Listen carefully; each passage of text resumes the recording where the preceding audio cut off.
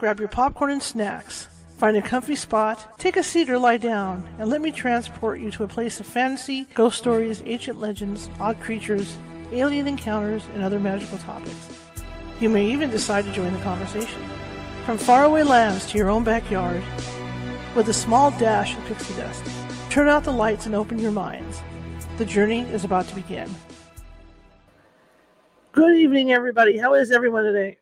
Excuse me, my allergies are really, really bad. My name is Charlotte. I'm going to be your host for the next hour. Welcome to California Haunts Radio. We broadcast Sunday through Friday every week without fail. Anyway, I'll be your host for the next hour. I'm also the owner of the California Haunts Paranormal Investigation Team based out of Sacramento, California. You can find us at californiahaunts.org or the radio show at californiahauntsradio.com. You can also find me on Facebook. You can find California Haunts on Facebook, me on Facebook as well. And I own the paranormal team, so that means we like to help people with their problems if they think they have a paranormal issue going on in their homes or wherever they think they might have it. And because we are 45 members strong, we're able to we're all over California. We're spread all over California. So no matter where you're at, we can get you help. Okay. Also, we have people in Spokane and Nevada and Hawaii as well that can help you out. Anyhow, welcome tonight. We have a very interesting show in that we've been trying to get this gentleman on for some time. Finally got him to agree to come on. I had to bribe him. No, I'm kidding. But finally got him to agree to come on. Phantom phone calls. You know, there's a lot of stories about people that die and as they're and after the alleged time that they passed away, family members get phone calls from them or they get text messages on their phones from them. So my guest tonight, William J. Hall is going to talk to us about that. He wrote a book. He co-wrote a book about that. So he's going to be on to talk about us. Okay. In the meantime, if you're watching from Facebook, please hit that follow button. If you're watching from YouTube, please subscribe. And the way to do that is there's a little ghost down in the bottom right-hand corner. See if I can point at him. That's my left. It's weird because it's opposite. Whatever. Anyway, the bottom is confusing. The bottom right-hand corner, and he's got a magnifying glass on and a Sherlock Holmes hat on. And that ghost is our mascot. And you click on that, and you will subscribe to all of our videos over on YouTube, even though you can go over there anyway. But by subscribing, you get updates right away. When we put a video out, so you'll have that information come to you. And we're looking for subscribers. The more the merrier, especially with YouTube. So I'd appreciate it if you could subscribe if you're watching from YouTube. Same thing goes for watching from Facebook or watching from TikTok or Twitter or any place. Just to subscribe and follow. Follow us. Please follow. Please follow. Anyhow, I'm going to be teaching a ghost, not a ghost anyone class. It's been a long day.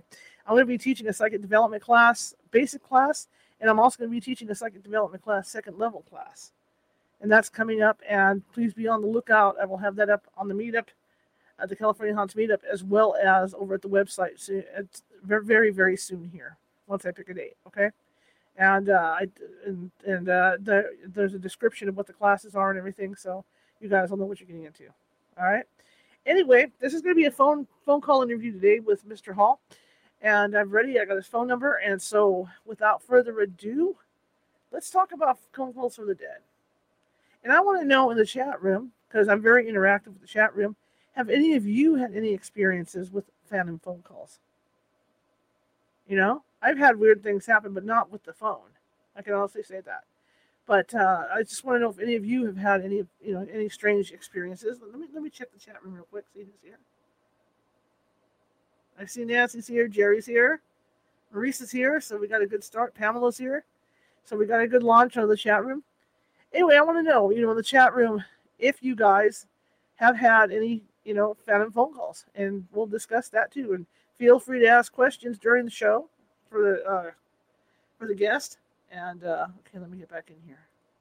Okay, so let me get William on the phone.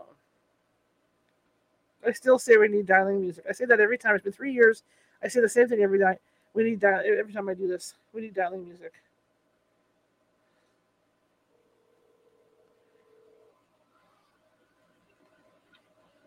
Hello. Hello, William. How are you?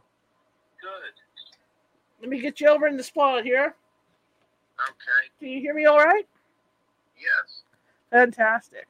Can you tell us a little bit about yourself, sir? Well, I've been a practicing magician for many years, and that's how I get into the paranormal, by investigating those sort of things, and heavily into UFOs in the old days, and then into the paranormal. And the big case I researched was the Bridgeport Poltergeist, which was my first book, and then from there I kept going. But sorry, I should have expected that question. I did write my bio, darn it. It's not a problem. It's not a problem. Now, you've written books on the Bridgeport, or you wrote a book on the Bridgeport case. But the book that really stood out to me was Phantom Phone Call or Phantom Messages. How did you go about getting involved with writing that? Oh yeah, well yeah, Jimmy and I wrote that book, and fine talking about that. That I know you were interested in that. That's perfectly fine. Okay, great. So tell me a little bit about Phantom Phone Calls. I know there's been cases, I've seen them on TV, stuff where people will get, like there's a big train wreck or something, and then somebody will get a phone call from a loved one that had died in this train wreck.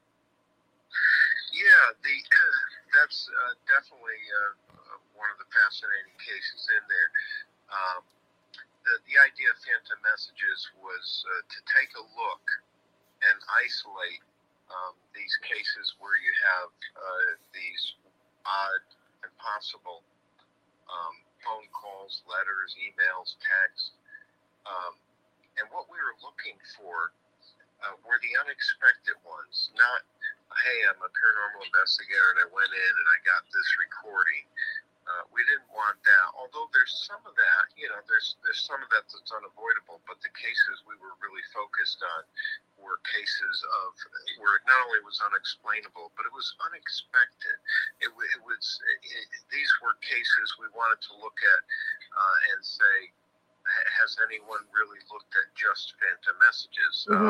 Phone calls from the dead, of course, has been looked at, and there's been some great work. Our book, the focus was saying, let's just take a look at the Phantom Messages. Sure. And it's about 60-40. The exact percents are in my book, but the point was, how do we get this so that we can take a look and say, hey, these, about half, roughly it's 50-50, 60-40, thereabouts, where it was just Phantom Messages. There was no haunting.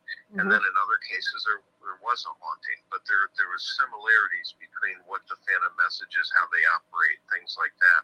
And that's what was fascinating to us.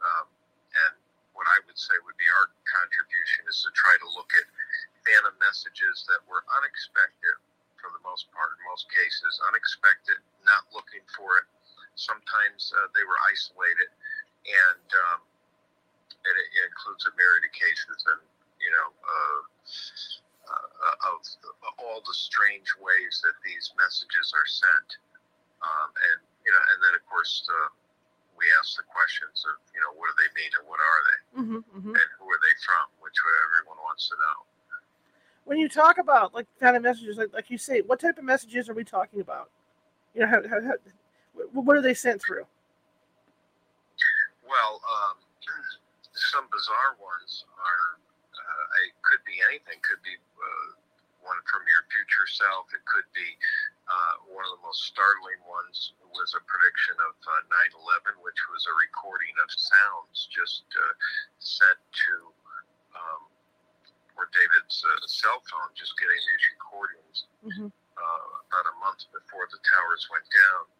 And the recording was a sound that brought him to terror, and even other people he let listen to it were really taken aback by it. It was really David Fritz. I'll never forget talking to him. It happened about a month before 9/11, and And this guy, I mean, solid character, works as an alcohol drug addiction counselor, in Cape Cod. Mm-hmm. And he kept receiving a call on his cell phone that went straight to voicemail. And when he listened to it, he heard, metal clanging. It brought tears down. He couldn't even hardly listen to it. And he kept getting the message. And he ended up switching phones, switching carriers. And the last message, it stopped when he switched carriers, and then it started again. And the last one he received was the morning of September 10th, 2001. And then the towers came down, and he knew. He had some other people listen to it, the message, friends, without saying anything. And they responded with not well at all. One lady, I think she had fainted, if I remember right. But so these phantom messages come in ways that are like very clearly words, or they can be like that, a recording of a living event that's happening, an event from the future that's happening. Now, is that what it was?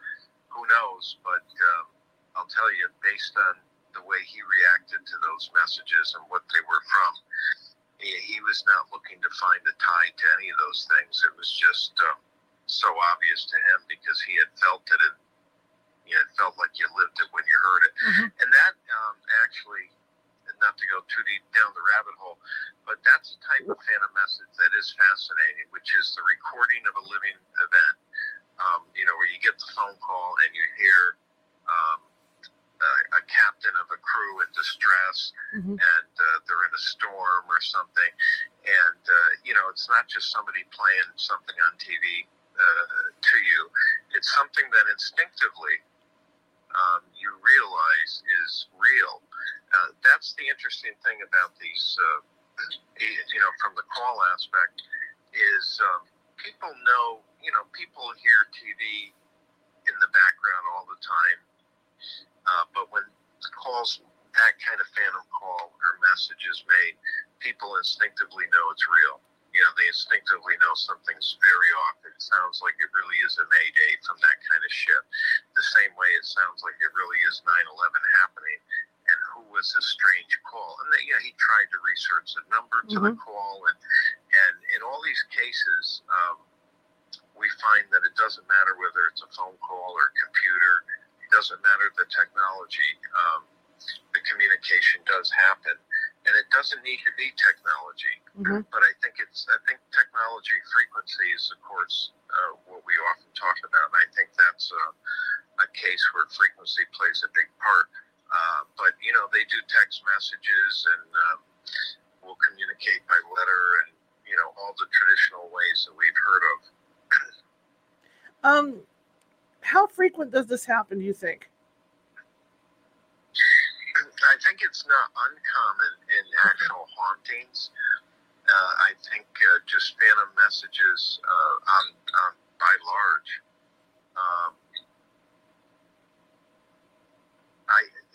It's hard to tell because, of course, the data, you never get the data. Like, we looked at about 59 cases. We looked at a lot more that didn't get into the book. How prevalent, I'm sure most of them aren't reported. It could be as much as 20% of a certain population. Who knows? I'm just guessing. Right. It's hard to tell. It's very, very common within hauntings, but it is very fascinating when there's no haunting or anything happening, and it's just a loved one dies, and you keep getting voice messages from the person every day at 4 p.m., same time that mom always called. Mom's calling and talking to you as if she's not dead, and that's pretty freaky. And it's dangerous for us to assume it's mom too. Right. Although at times we can say, well, in this case, I know it, or and I'm not trying to say it's not mom either. We just we have to be careful about believing everything we hear. Right. We don't believe it from our politicians, yet when an entity says it, we all of a sudden believe everything they say. So we also found in a lot of these cases that could very well be the case. The trickster element, the element of that is prevalent. It's kind of like with the Ouija board. do you expect to get all the best entities, running to come talk to you, or do you expect maybe the troublemakers, the tricksters, you know what I mean? Mm-hmm. They usually come first, and that's somewhat anecdotal, of course. Obviously, it depends on the energy going on in the house, but the bottom line is the mechanics of the way it works is simply that. It is, of course, all frequency driven, as I'm sure you know. Right. We won't get much disagreement from that, but it is fascinating because it seems like the telephone and computers and all that electronic stuff is, especially with phones, still prevalent, but even with cell phones, but it goes far beyond that. I find this interesting because I know I never got to investigate it before they tore it down, but I believe it was the High Sierra in Lake Tahoe. And I remember the reports because Marilyn Monroe had stayed there, and a few others. And there was one particular room where they claimed that Marilyn Monroe would call on a phone. Oh, wow. I wish I would have had the chance to investigate up there, but I never got up there. But that's kind of interesting. That's why this whole subject interests me. Yeah, it really is fascinating. And it's weird, we group them separately, like there's an extraterrestrial famous component where you have the phone calls with the robotic, lifeless kind of person asking stupid survey questions and, trying to get you not interested in, researching UFOs. Mm-hmm. And there's a fascinating phantom message that came in. This was after the book was published, and it was two scientists from Israel, I believe it is, and they sent this to me. It was a recording. The two were on the phone. They're and they're part of a United Nations group on UFOs. Evidently, we have one. America isn't quite as forthcoming about UFOs as some of the other countries, which is a little bit weird. But in any event, these two gentlemen were talking on the phone, and it's very typical with what we class as the extraterrestrial call, where the phone gets interrupted. One side hears nothing but static, right? Mm-hmm. And then the other gets to talk to the voice. And this was recorded. They sent it to me. And it also went through an analysis, mm-hmm. and determined that it was not robotic, but did not match a human, a voice. But that's what they sent me the report too. That's what the report said, that it's not a robot, but it's unidentifiable. So that's as far as you can go, but that's pretty weird. And when I listened to it, he was really good. He says, "Who are you? Who are you?" He's forcing this thing to answer questions. Mm-hmm. And the thing says something. It sounds to me like I listen to it. It sounds like a monster. It's no better way to say it. It just sounds like a kind of voice. Right. Something like that. I don't know, but it was pretty crazy recording. And if it was an isolated case, you'd say, you can't believe that. But that kind of call is so typical with these phantom messages, even mm-hmm. with the Mothman prophecy. When you get into other areas of the paranormal, you still see these phantom messages crop up again and again in the same ways. The same kind of, I believe, same kind of modality, but also the same kind of, use. Well, basically modality, use of frequency, and they evidently know how to communicate by latching onto either an etch-a-sketch or a piece of paper or the walls or anything, as we see in all the various cases around. Now, being a magician, that puts you in a unique position to be able to debunk a lot of stuff too, doesn't it? Yes, and most of what I find isn't fraud. Most of it's misunderstanding. So I mean, that's a good thing. You know, if somebody shows you a picture of a UFO, it's today it's less likely that it's just a good person who's fascinated, think they caught something, and follows this up, and they don't know that what they're looking at is not a UFO. I come across that far more often, or somebody that says, I think this is my sister, you know, she's coming to send me a message of love, and then you say, well, do you really want to know the truth? And then you let them know it's a reflection, or whatever the case may be. But I find it's a good thing. I thought it was going to be a lot. The only place of debunking that you run into is like telekinesis. I've never seen any telekinetic demonstration that wasn't easily debunked. That aside, the people who are involved in the research, the people who are spending hours of time in abandoned buildings, these aren't people who are trying to commit fraud. Most of them, when they do commit fraud, that's when it gets to the Hollywood level, and then they don't have any choice anyhow. So once you sign the contract, you can't really blame them either, because TV has to go on. But right. You'll find stuff there that's fraudulent on purpose. That's Hollywood. But by and large, I have found that it's helped me more in my thought process, and it's helped me more help others with misinterpretations. And that goes for me, too. I mean, we're all human. We're all prone to that. I've been in places that I know are haunted, in our common term. I know that they're a portal and that there's tons of stuff happening, but my photos are still subject to the normal photo misinterpretations. And so I would take photos that I would think were real. And why? Well, geez, I'm in a house full of activity, right? Right. But the reality is they're still not real paranormal pictures. They're still, not all of them, I'm saying I still had to look and say, no.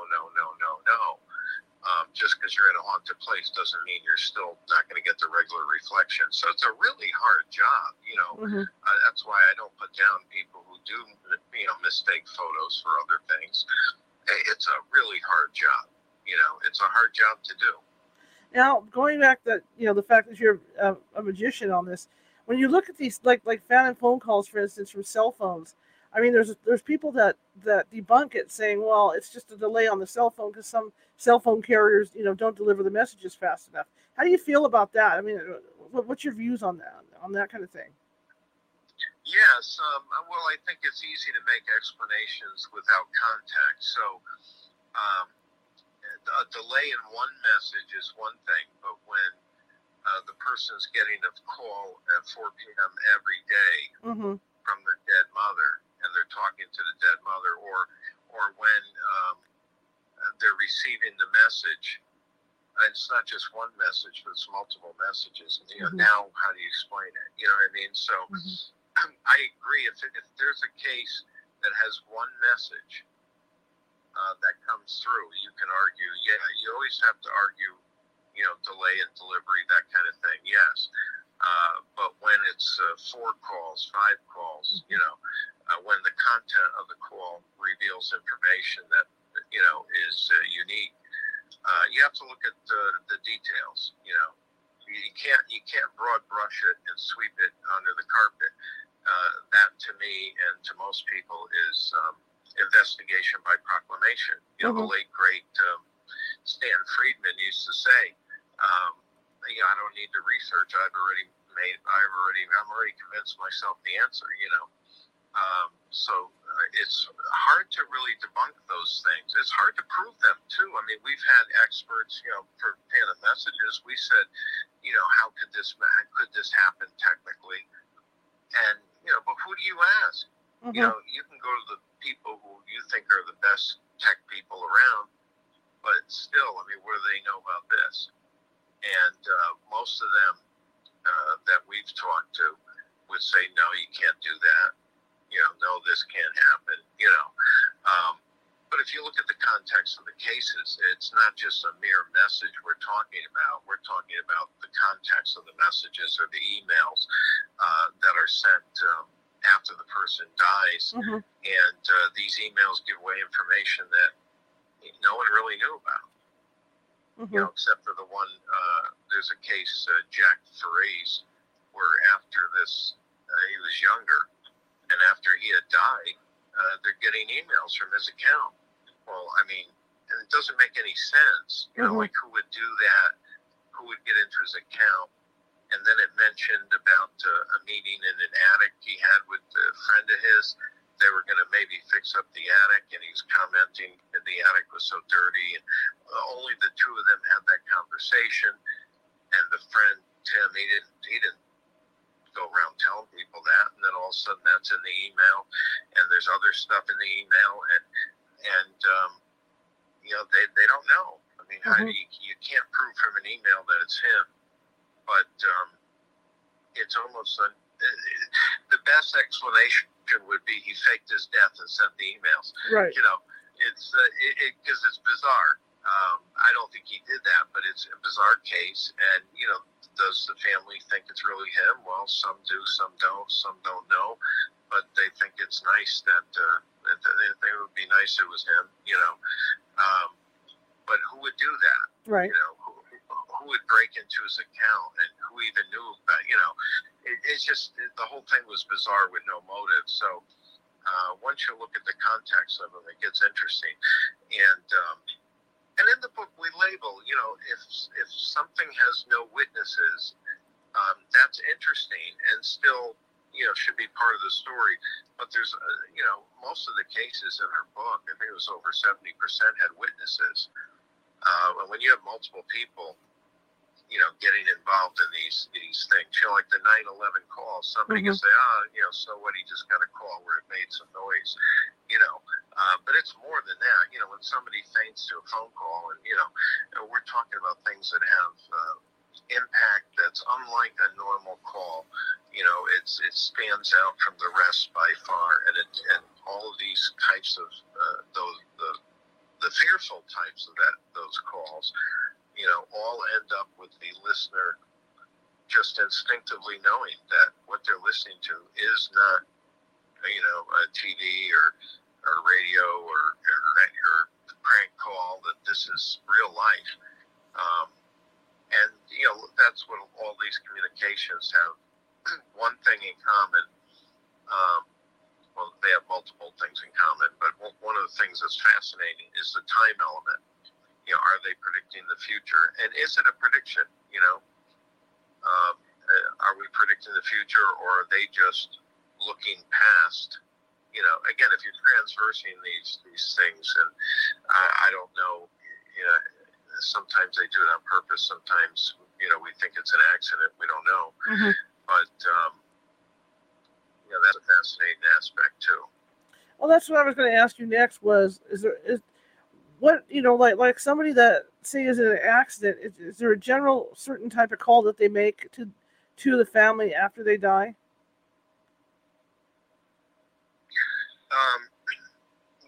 The train crash was an interesting one. It's a case that made the news.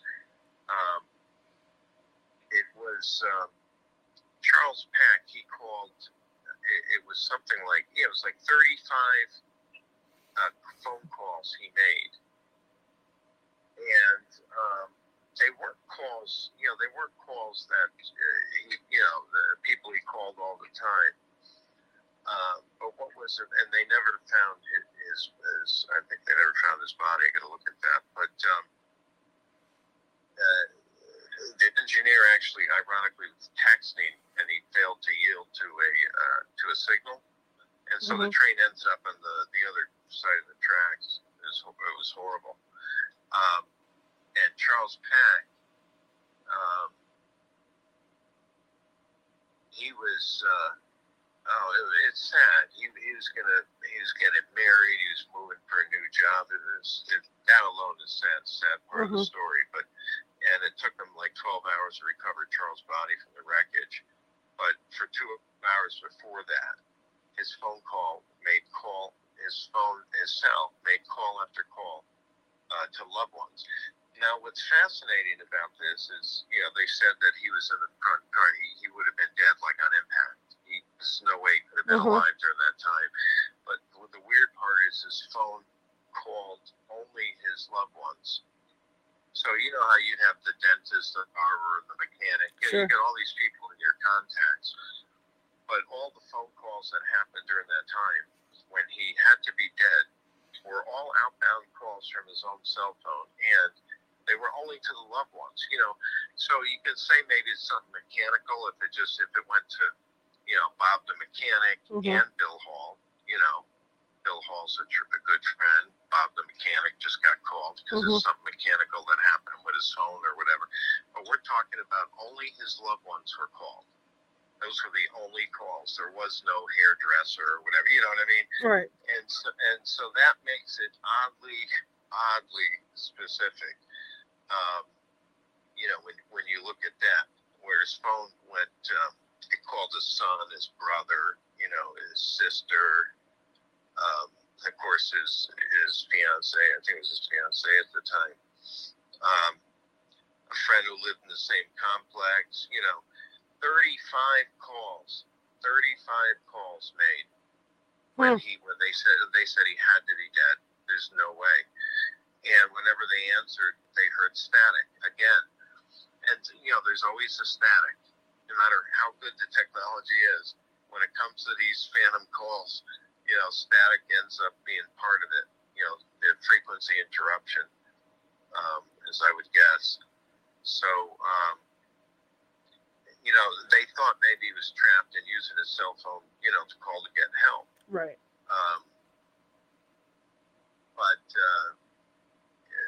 But after they found his body and everything, the rescue crew, they found his body around midnight. It was about an hour after the call stopped. But they said based on his injuries, he died on contact. He was not alive during that time. So it made all those calls and only to loved ones.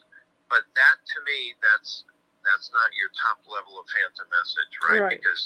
Because we still have to make assumptions. Right. And but it's a fascinating case. Nevertheless, it's not one that I would say stop everything for. But when you put it together with all the other phantom messages, you see a trend of how these things operate, the static interference, that sometimes the cell phones do call after people die, although it's rare. And we don't have enough of it to know enough data on it to really get at it. But, they are fascinating. I think they could be put in the same realm as other entities of sometimes not knowing the origin of these things or who they're really from. In the case of Charles Peck, we have a mechanical device as the only communicator, but we also have to add it static. So that static's an important element. So, we tried to look at the cases that way too. Some of the elements have, many witnesses, and it's more an open and shut case of something really is happening. Bizarre. When I hear this, excuse me, it makes me wonder too about, how people will get that last burst of energy. Because I know as a paranormal investigator, even to have, a blip on a meter, the entity has to put out a lot of energy to do that, to create that blip. So I'm wondering if, this is just a burst, they die, maybe they don't realize they're gone, and this is a massive burst of energy to operate these phones and computers or whatever, because it would take a lot of energy to do that. Yeah, you wonder, because it seems the phone is definitely, it's not the most popular, but it's a favorite. Right. The interruption, the static, same thing. We had a case with a TV, and computers, and now cell phones, prior to that, regular phones, and then letters too. But I agree with you, like the ones that had letters and writing on the wall, those cases, I can't say all of them, but I know a few I'm thinking of. They were big haunts. There's a lot of energy going on there.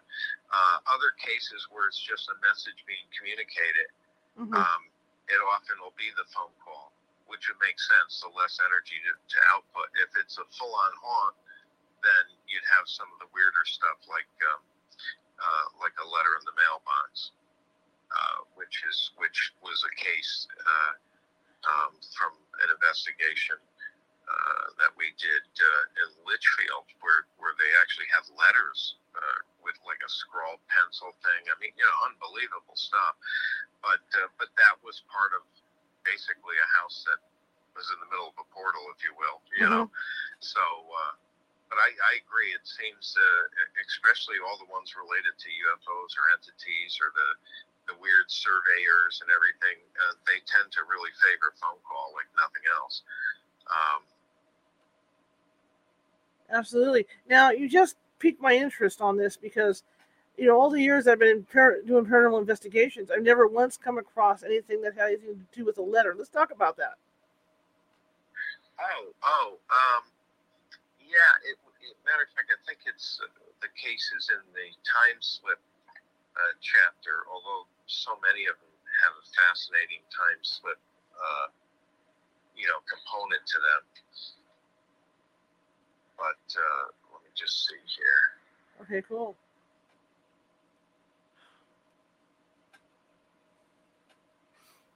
Oh, I'm sorry. Could you repeat that? I was trying to figure out what. Oh no, cool. I just said cool. That's cool. I'd like to know a little bit more about the letters because that really intrigues me. Oh, the letters. Yes, sir. Well, this one of the letter cases was in the middle of.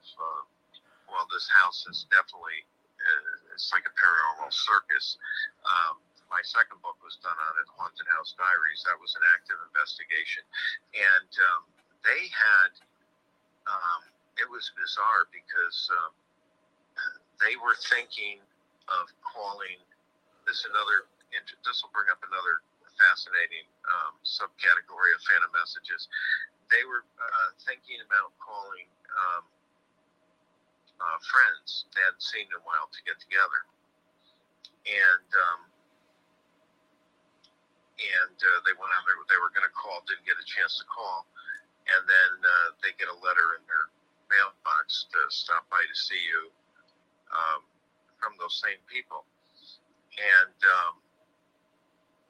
the message is very bizarre, all about time, kind of like the Mothman prophecies, where those notes in that case, where they show up, we had these messages for you from the hotel, telling knowing all sorts of things, and that's how a lot of these messages operate. Almost like they're playing with us. Some of it looks like even predicting the future, but I wonder if it's just viewing the past, and not on a linear timeline like we are. But I find with cases of letters, it's usually there's a big haunt going on at the same time. Interesting. And so these letters are like real letters. I mean, they're not like patchy things or anything. They're just well written out and everything. Yes, it was a piece of paper, and it was scrawled on like with pencil. Almost like some psycho wrote it. And they wouldn't have believed, but they signed it. Claire and Bob, or they signed it. But it was like it didn't look like. Like I hate to say like a human handwriting, but that's, right. Look how a kid did it almost. So yeah, very, very bizarre. It's almost like if we're in the right place, so to speak, anything is possible. But even with the haunts, we see sometimes they go for an etch-a-sketch, simple message, or disturbing, poltergeist kind of activity. But even with poltergeist, we get phantom messages. So that was the idea of the book, is to look at all of them, and a lot of the fascinating ones have nothing else going on. The phone calls that never happen are fascinating. That's where you're going to make a phone call. Mm-hmm. You never get around to it. Yet the person calls you up and says they got your message. Whoa. Now, Okay. one would say, oh, well, maybe the investigator is off his rocker and forgot and did make the call. But this is something that we found prevalent with a lot of these calls. These are not simple people that just kind of forgot they made a call. These are people who are going to make a phone call, did not make the phone call, but the phone call got there. And sometimes even with a slightly different message, like you made a decision that you didn't make yet, but the phone call had the message in it with the decision, that kind of thing. Right. That happened in the Mothman prophecies also, as well as other cases. So it's hard to place. You know, we think, as my dear friend Paulino says, if we see it outside, it's extraterrestrial. If we see it inside, it's a ghost. He's being facetious because, you know, we know better. But sometimes it is tough to tell what's what. And I think these entities could be many different entities. But I think they all do use the same kind of phantom messages in their own way. Even some that are good or more playful or helpful, because you know there's all of those too in the mix. I think their personalities are as varied as ours, which means, you know, who knows, maybe they're human or maybe not, but or they pretend well. There's a mixture of just about everything in there. Now, do you hear? I know that there have been cases that I'm going to go back to a book I read a long time ago on the air here, The Ghost of Flight 401, where at the point of impact during the airline crash, this guy's family that was standing at the gate heard a whistle, and it was his whistle, as if he was coming home. Have you come across cases like that? I mean, you know, I guess he was telling me he was all right. Yes, yeah. And a lot of these cases, and this is, of course, my theory, who am I, but it does appear that we're not seeing residual, we're not seeing people who are dead, we're seeing people who are actually living, carrying out whatever they're doing, mm-hmm. and they're doing it in a different multiverse or different universe. Mm-hmm. It's not my own theory. It's not one that I've started. It's a popular one, not with everyone. Some people want to insist that it's a residual kind of haunting. Right. Yet I would argue in Gettysburg, because residual hauntings, I know we've broken them. So if they can break residual haunting, I don't think it's really residual. But I only make that assumption based on interactions with entities and all these cases too that point out a lady was standing there combing her hair in the mirror. She wasn't even paying attention to me. Yeah, because she's combing her hair in the mirror.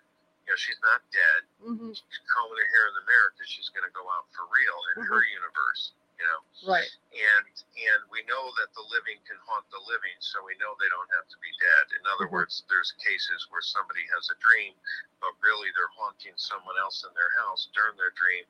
They're an actual entity that's seen by the people, and they're rare cases, but in some cases the two meet because the house isn't that far apart, and the person that's been haunting them is the girl that lives literally next door. Not next door, but you know. Right. And so now you have a case of well, you can't say a ghost has to be a dead person because that person dreamed and was alive. Right. So, but then I'm open it to being all three. I'm open it to something to being. I don't quite follow the residual argument, but you know, I'm not out to kill anybody over it. I gotcha. Yeah, I mean, I try to keep an open mind, but I think from what I've seen, that entities behave as if they're not dead because they're not. Right. Well, it sounds like what you're talking about when you talk about the living haunting the living. You know, it's like someone with psychic abilities that doesn't realize they have them or realize they're as strong as they are. And when they go to sleep at night or whatever, they're able to project themselves into somebody else's dreams. Right. Well, this wasn't even into dream. This was into their living room. Okay. Yeah. Well, I mean, just that's fascinating too. I mean, obviously that's as powerful. But it's funny. I mean, she was literally going down the steps, and they would see her and kind of freak out, and then she would freak out. That was the haunting episode. That's funny. Two people scaring each other, and boy, when she showed up at their door, their faces were they were relieved afterwards to realize she wasn't dead and wasn't going to haunt them forever. Because of course, once the two met, it luckily had stopped. But they would have been okay if it continued. Now that they knew it was some girl who had sleep problems that lived a few blocks away. Right. But what are the chances? Most of those cases, the two never meet each other. So you've got probably people doing exorcisms until the poor lady or guy get some help with their sleep. But to me, see, that leads to asking the right questions too as an investigator, because with the lady that they're saying, if she is alive, then there might be some emotional issues going on there to where she's upset at night or whatever, and she's projecting herself out. Right. There's so much we have to take into account. It's definitely good to point that out. Yeah. Sometimes I summarize and you summarize, but there's a lot of detail that we have to overcome before we even get to the haunted part. I know the deal. That's what people don't realize about these cases is there's a lot more that goes on than on TV. Where there's a lot more information that as investigators we'll have to gather in order to put the puzzle together. Oh yeah, and even when it's compelling, sometimes there's a photo in my second book that I would take out. We've learned what it was. It looked like an apparition going through a portal. Mm-hmm. And I interviewed the family separately, and they all identified the lady as the same lady. And it looked unbelievable. And my head optics expert looked at it, and he concluded that it was that the ring, the portal, was a reflection from the ornate mirror. Mm-hmm. And so we went to recreate it with the actual mirror. He was able to recreate the effect, but he didn't know about the lady. The lady, of course, was pretty wild. It really looked like a lady. But then I was going through some pictures of the house, probably years later, and I noticed that in the picture, the real picture, the big picture, had a carousel horse there. Oh. A life-size carousel horse. The daughter loved horses, and so had a giant. And the mane of that horse caused a reflection into the mirror that looked just like a lady. Wow. Just like a lady. And it's in my second book, and every time I lecture and hold up the book, I'll say, that picture, I'm sorry, I made a mistake. But I always say, you can say this is unexplainable or this is crazy or whatever. I never can say, look at what I caught. Right. I could say that, but I try not to. I say, look, here's the figure here. Look at this. This looks, this is what I'm seeing. But the most you can say with a photo is it's unexplained. The problem is you're not there. That's a big problem. Now, if you were there and took the photo, now I'm more impressed. Mm-hmm. If you saw it with your eyes and you took a photo, then if I can trust you, then we can talk. Sure. But otherwise, you just see a photo. You're limited by the field of vision of the camera. So all you could do is say it doesn't appear that there's special effects, but you can't say something's a UFO or something's a phantom message unless you have better proof. And we did have, we had to exclude a lot of interesting cases that simply didn't have enough to them. There, could be this, could be that kind of thing. Now with these phantom messages now, is it a mixed bag of what's coming through? Like, I mean, is some of it reassuring for family members, or is, like you say, warnings, like with the September 11th thing? Well, there's an entire chapter of people who, loved ones who pop in to say hello. Someone who helped to a guy. Nobody knew he was hurt, but he was hurt, and he didn't really tell anyone. And kind of the family relative kind of spilled the beans on him, and got him help. And so there are definitely the warmer stories. We have a chapter on them. No, they're not all. They run the gamut, and there are some heartwarming stories. Continuous phone call from an extension that's no longer live, but it was his dad's work phone. Beautiful little things like that. Of varying levels of proof. Some that are just like what I told you. The phone doesn't exist, but it made calls. Right. You can't risk your reputation on it, but the person's not a liar, and it's part of the data, and then we just look at it all. And others has incredible proof of multiple levels, multiple witnesses, multiple or you have phone call evidence where it's been recorded, and that's fascinating. There's an elementary school in Michigan. It was a local preschool, and the thing is so haunted, and it likes to send messages. If you go away on vacation, it controls the phones in the office. It's unbelievable, and it'll say their name like in an unnatural, robotic kind of voice, and and I was sent some of those recordings, but it doesn't do any harm. It sometimes calls the varying people there, and just says their name. It's the most bizarre thing, and it's all been investigated, but it displays zeros as the origination number.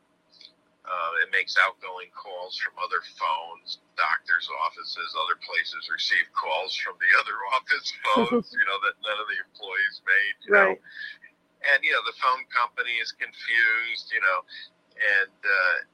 it's they have a name for they call him George, and he's very active when they leave for holiday breaks. He doesn't like that. And then when they come back, they find messages on their phones. And, the numbers don't work when they call back. And no following anyone home or attachments. And there was some other activity going on there. But, but they have just an entity at the place, and, they go on vacation, or, there's the school vacation. They leave messages. Everybody places. There was an older.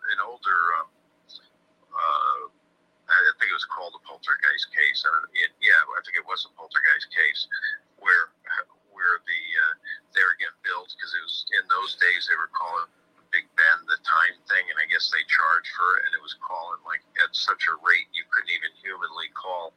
You couldn't make that many phone calls, and that's how they got it taken off their bill, because they were receiving a bill for their office making all the phone calls, and it is making all these other phone calls from their office. So sometimes when there's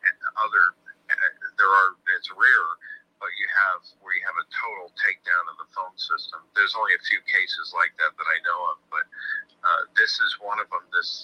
The one in Phantom Messages. That's more playful. That's more of a neutral, not really, angry or that kind of thing. Right. Maybe a little childish, or missing them when they go away, or whatever you want to call that. But it's definitely in the playful category. And even the other one years ago, that one was playful too. I mean, it may not have even been intentional. Calling that number that many times could have been some sort of frequency. Who the heck knows? Right. That definitely is fascinating. Now, something that I've been thinking about too during this interview is, what's the duration of these things? I'm not talking about the phone calls themselves, but I mean, can they last like one call or up to multiple calls in like years, or how's that work? Yeah, that's a great question. Most aren't that long, but there have been some that have lasted years, or a year, close to a year. And as far as messages, well, the Donaldson incident had over 300 messages, but I would say most are a few messages, sometimes only one. But a few is common. I think the context of how it happens and what is happening, because it's unexpected communication. So it goes from outbound calls to calls between cell phones. So it really covers the gamut.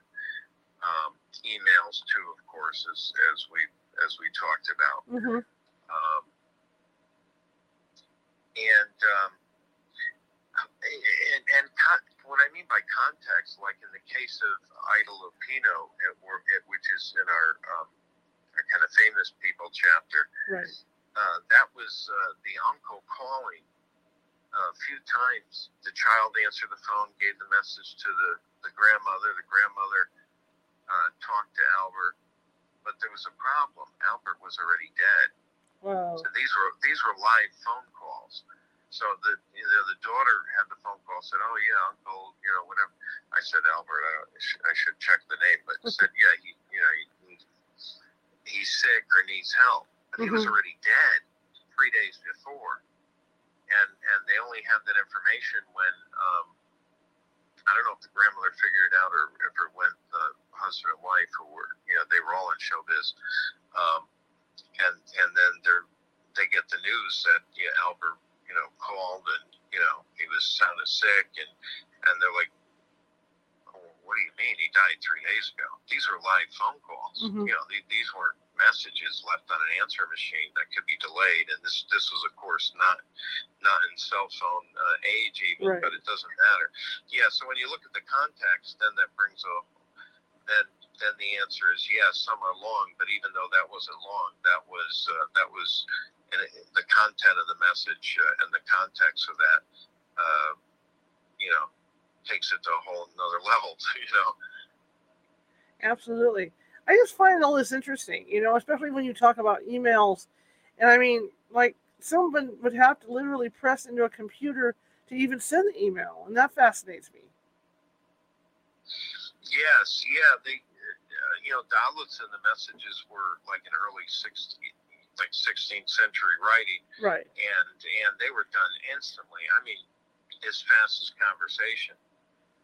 Which is why in that case we discovered the person doesn't need to be typing on the keypads. It appears whatever they're saying is coming on the keyboard. But right. That's a whole can of worms. That case that was all about phantom messages. Right.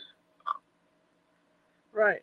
I had an instance because I have congestive heart failure, and I had an instance of several things that happened, and I know it was my father doing it, and because, before I was diagnosed, because he had congestive heart failure. And one of the things that struck me as odd was that, I had, like everybody else, I don't use them out in the field, but those silly apps that you have on your cell phone to communicate and all that. They can talk back, like the EVP apps. Well, I had one on my phone, and the phone, of course, was to the regular home screen, and I was doing some work on my laptop, and the message came through that said, "Go to hospital." Oh, wow. And I thought, that's really weird, because whoever it is or whatever it was would have had to physically, manipulate the phone to even open up the app to send the message.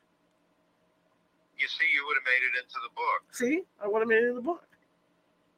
But that's a good example of what I would call like a level one. We didn't have levels, but that's a story that's, okay, I believe you. Mm-hmm. I believe it's weird as hell. We can argue it's a coincidence or, mechanical, but it's still cool as hell. Right. However you want to say it, when you start collecting all of these, you can't discount, like I had the experience in the graveyard, was it real? I put it in the book and I was honest in saying, I don't know, but let me tell you, it was if it was coincidental, it was darn coincidental. Well, yeah, and then mine was coupled with a couple other things that went on. Like he sat at his butt we had a breakfast bar, and he sat in the same spot for years and years and years. And there was always a light bulb above where he sat. And this is around the same time that I got the phone, the thing on the phone, and the light above where he sat started blinking.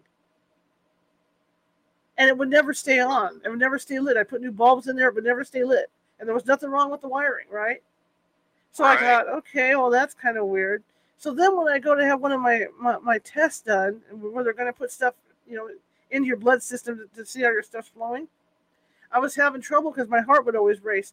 So I'm sitting there in the little waiting room thing, little cubicle, and my dad was a big band aficionado. And I'm sitting there and I'm listening to a pop station, right? And all of a sudden the music changes. And it's my dad's favorite song. Wow. And that's when I knew, and I thought, you have multiple elements. Yeah, and I thought, oh my God, my dad's been trying to contact me. Yeah? Yeah, and we don't know. Yeah. Like in a lot of cases they're playing tricks, in other cases, who can argue? I prefer to think it's him. Yep, I do too.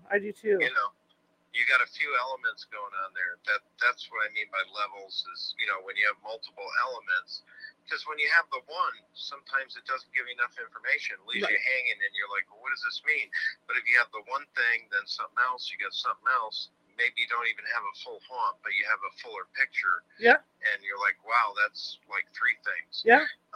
But we have a case in the book where it was a radio breakthrough, and a lady swears it said it was a voice yelling, stop, and saved her life from going over the railroad tracks. Now, and she swears this was not in her head. Mm-hmm. She's like, look, this was not, this is what happened. And the way she explains it, it's like, yeah, I believe it happened, because there are other cases of breakthroughs of a radio station. Right. Again, the static, the breakthrough, whether it's radio, phone, CB radio, cell phone, right, piece of paper, email, you name it. And the early compute TVs, we had a few TV takeover cases that were interesting. Mm-hmm. But yeah, it looks like they're of course big into the frequencies, especially on the men of the whatever you believe with the Men in Black or the robotic calls. Right. They seem to prefer phone calls, probably because nobody was letting them in when they went door to door. They're too freaky. They're like, we can't do door to door. We do worse than telemarketers. So right. Right. When you talk about the TV stuff, I believe that. I did a case probably about 20 years ago where the child would try to watch her cartoons, and the TV would always change the channels that the grandmother liked. Oh my God. Kid's worst nightmare. Yeah. Yeah. I mean, it was crazy. Just crazy stuff going on like that. So, Jimmy, my co-author, one of the cases in the book about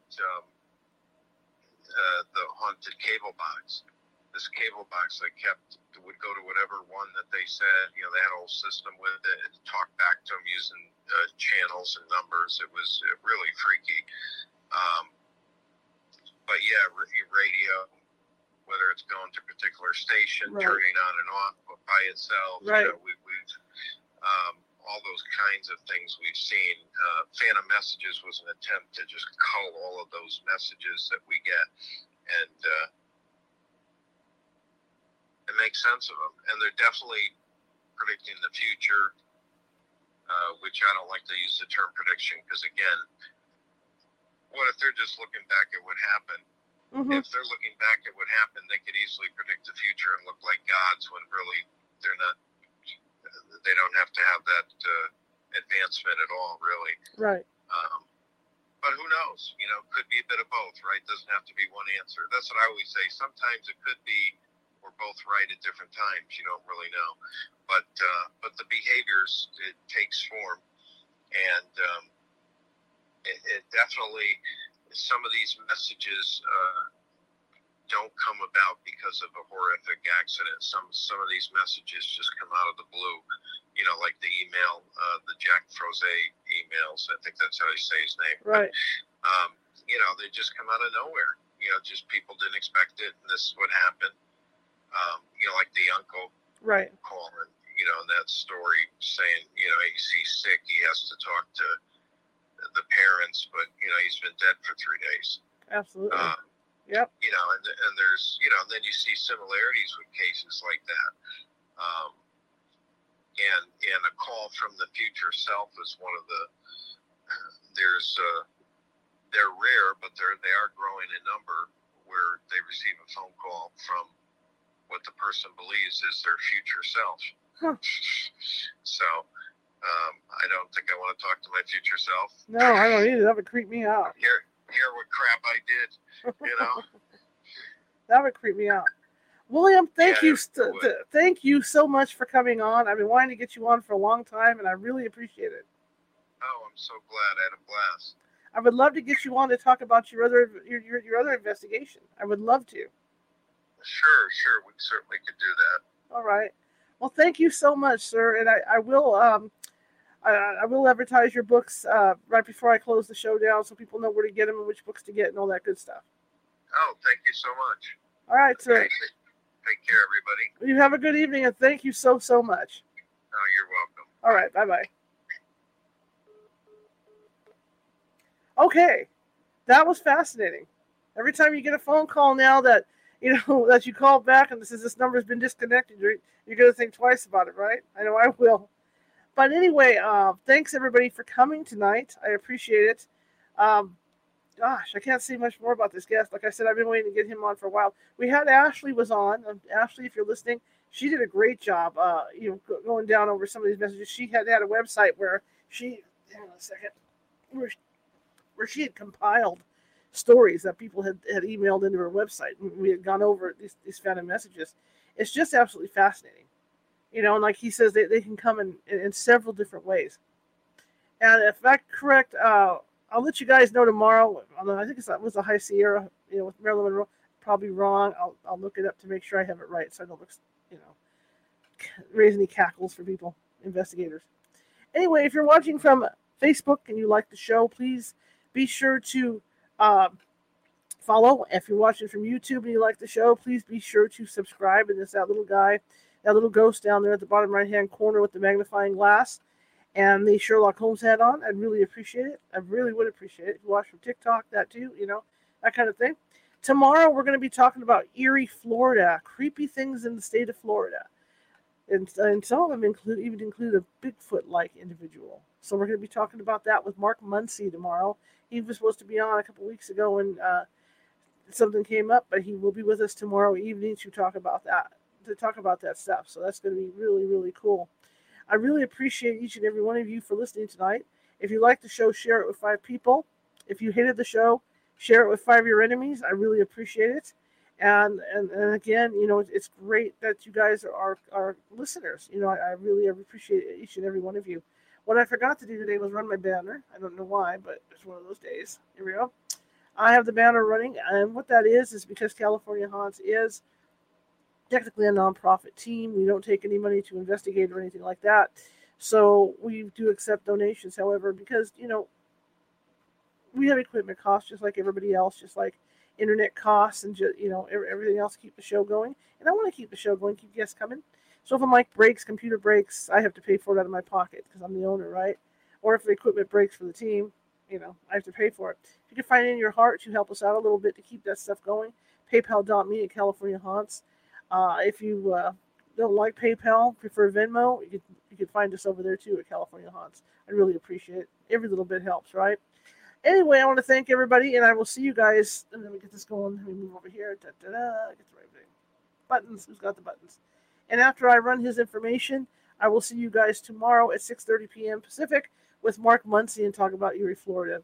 So here we go. Let me run the information for you. And boom. Just like that. Phantom Messages is the book we talked about tonight.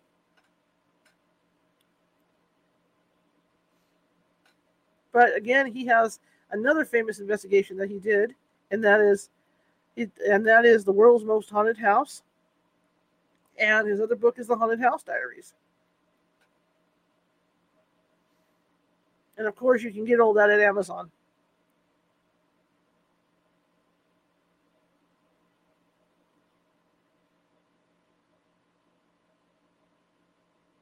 And please, if you happen to have a TikTok account, we are over on TikTok. We're under California Haunts.